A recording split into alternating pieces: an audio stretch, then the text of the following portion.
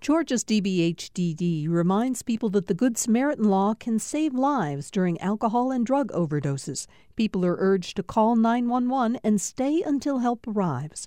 More information at opioidresponse.info.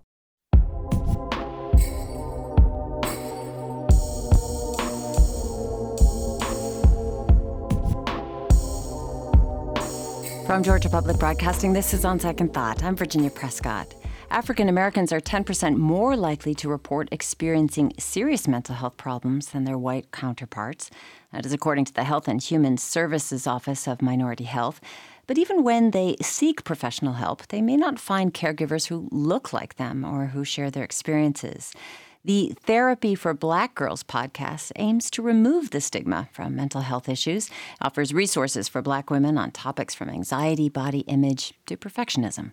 No matter what you do, a lot of times there is another expectation, right? So you go to school and you get all these degrees, and then the questions are, well, when are you going to be married? And, so I mean, so it feels like every time you hit one of these markers, then there is another marker that people expect you to meet. Dr. Joy Bradford is host of the podcast. Joy, welcome.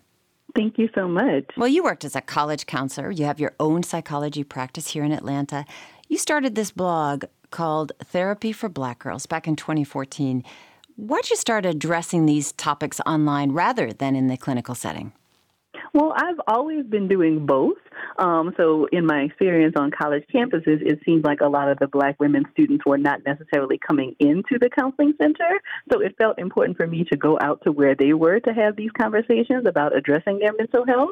And so in having those conversations, it felt like there were certain themes that were coming up. So I thought having a blog to talk about these things for women beyond the campus I was on would be a really good idea. So what kind of responses were you getting?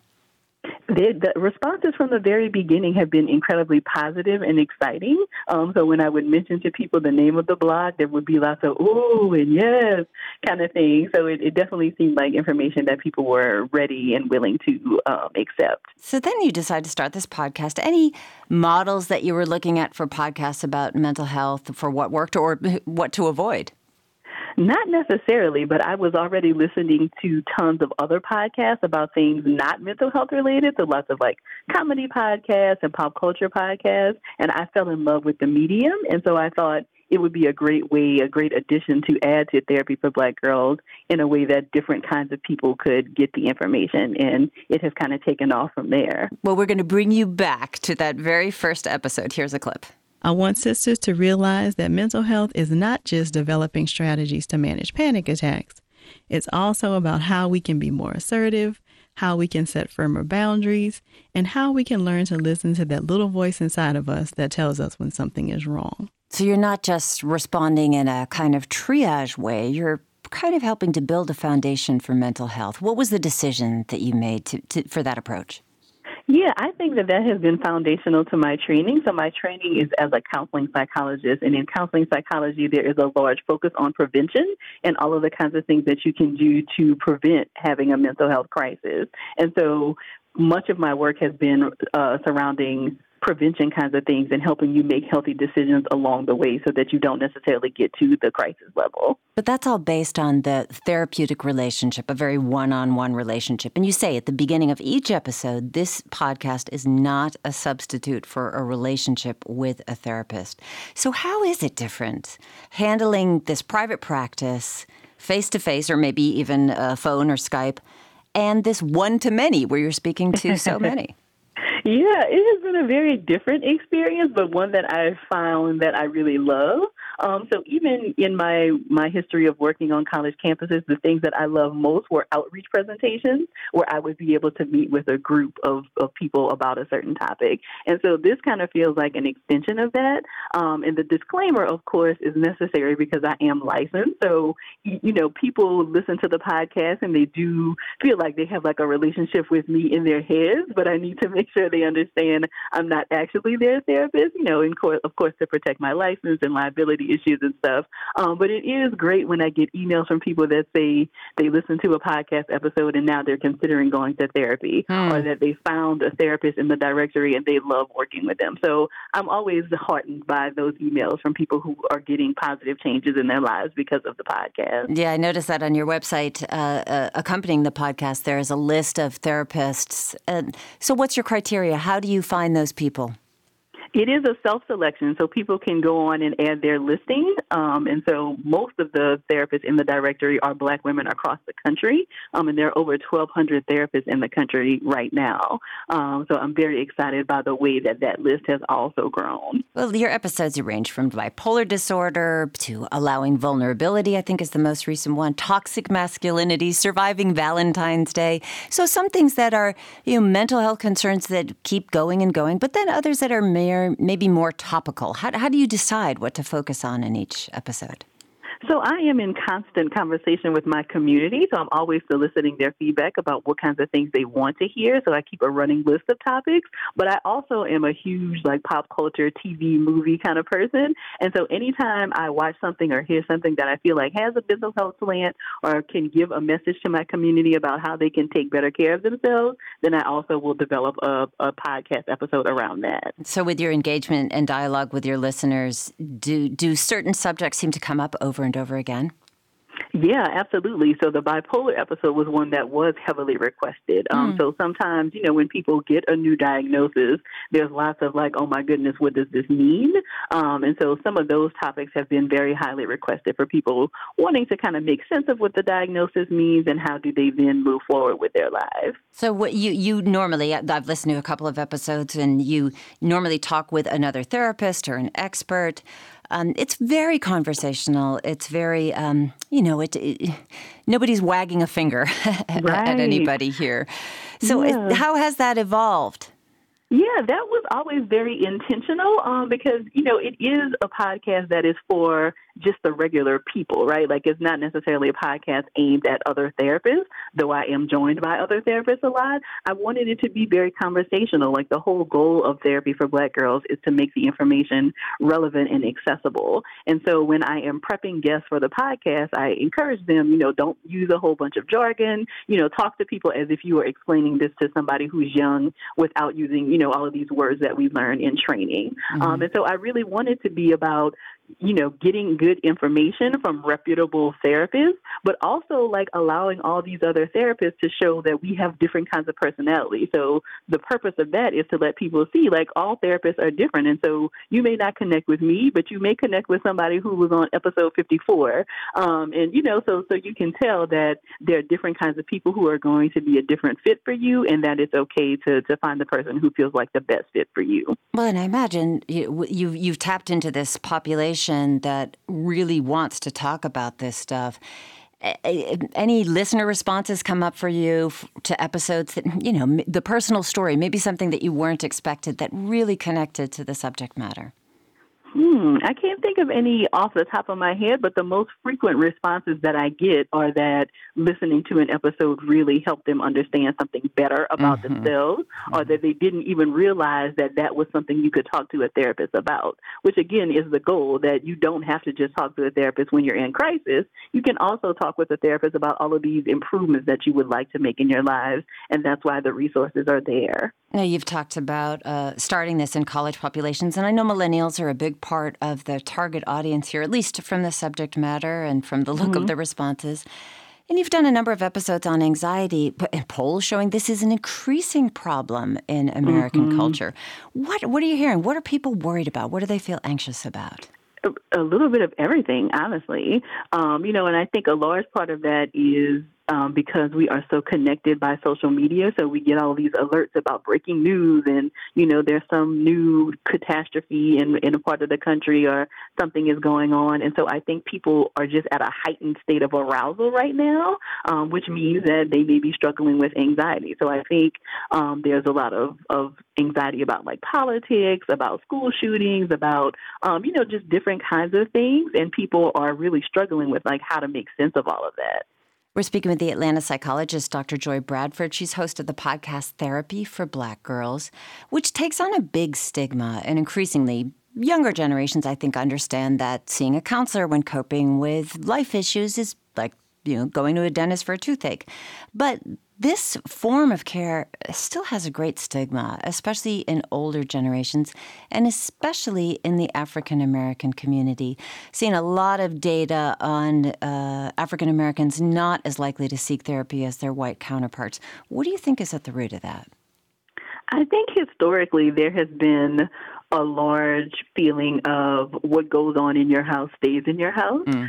So, of course, if you're not going to talk to the general public about whatever is happening, you would not go to a stranger and tell them your very personal information. So I think a lot of us have been raised to feel that way. But I also think that a large part of it comes related to the Black community's relationship to church and spirituality, and seeing and sometimes believing that if you are struggling with a mental health issue, that it means that you have a weak faith relationship, which of course is not the truth. And so I'm very encouraged to see more churches and faith organizations talking about mental health topics and talking about the fact that you can pray and see a therapist. So I think that those are some of the issues that have led to there being an increased stigma in the community. Do you think there's a perception that therapy is a white people thing? Oh, yeah, I think a lot of people still feel that way. I think that is changing, though, again, like you mentioned, with the younger generation. A lot of people are talking about their experiences with therapy who are not white people. So I think that every time somebody shares their experiences with therapy, then it makes it okay for somebody else to see therapy, for people to see, like, oh, this is not only a certain type of person who can go and talk with a therapist. Back in 2013, the American Psychology Association reported that white counselors make up about 80% of the psychology workforce. So this is in comparison to 5% of African American counselors. Have you had conversations with your colleagues in the field about these stats and maybe some reasons for those numbers? Yeah, I think there are a lot of reasons for that. So, one, there is a lot of training that goes on before you can become a therapist. So you do, of course, 4 years of undergrad and then at least 2 years of a master's program and then sometimes maybe 2 to 3 years of additional supervision before you can even practice independently. And so I think for a lot of people that can be a hurdle because, your income may not look like the level of training that you have. So for some people, it would be like, okay, I'm going to find something where I can make, independent money much quicker than having to do almost 10 years of, kind of supervised training. And I also think that a lot of graduate programs are not particularly friendly and welcoming for people of color. So grad school is already stressful, but if you add on top of that racist microaggressions that make it more difficult for you to complete your program, then for a lot of people, they will just choose something else. Given that the majority of counselors currently are white, have you had conversations with white counselors or psychiatrists or psychologists or social workers about how to be more welcoming and maybe accommodating to people of color? Yeah, I have had conversations, and there are also other colleagues who are doing incredible work around helping white therapists to really get in touch with their biases and what that may look like in the therapy room and how they can, prevent themselves from perpetuating any of these microaggressions against people of color. So I think it's incumbent upon white therapists, though, to make sure that they are doing their work. I think a lot of times, people don't necessarily want to have a conversation around white privilege or how that might look in the therapy room, but it's important that you do. I mean, when you hear these numbers, about 80% of them not being, non-white people, then you really need to make sure that you are doing your work so that people of color and black people in particular are not having traumatic experiences in the therapy office. How about Black women in particular? This is your target audience that you're speaking to.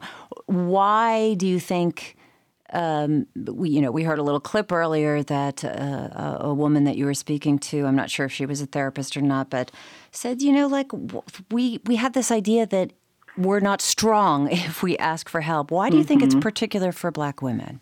Yeah, that has been a very long-held stereotype in the Black community. And again, I think most stereotypes start from a place of where it kind of makes sense and then it doesn't anymore. So if we just kind of go back through generations when we talk about people who were enslaved and families being separated, like lots of women had to kind of make sure they were taking care of the household. And so I think some of that has kind of just trickled down to Black women being seen as infallible and that we can never make mistakes and we always have to kind of be on point. But the amount of pressure that adds to us and the increased anxiety and stress is just not, you can't keep up at that pace. And so I think continuing to have conversations around the fact that we are human, we're not superhuman. I mean, there's a whole, term around Black girl magic and what all of that means. And as incredible and wonderful as we are, we also need to be making sure that we're allowing ourselves to be human and to understand that we don't always have to be on. Mm-hmm. So, so how does somebody, if you have a woman come into your office, she's never been there before, she's never been in therapy before, how do you begin to kind of break down that idea that, it doesn't mean you don't have magic if you're not, if you're here?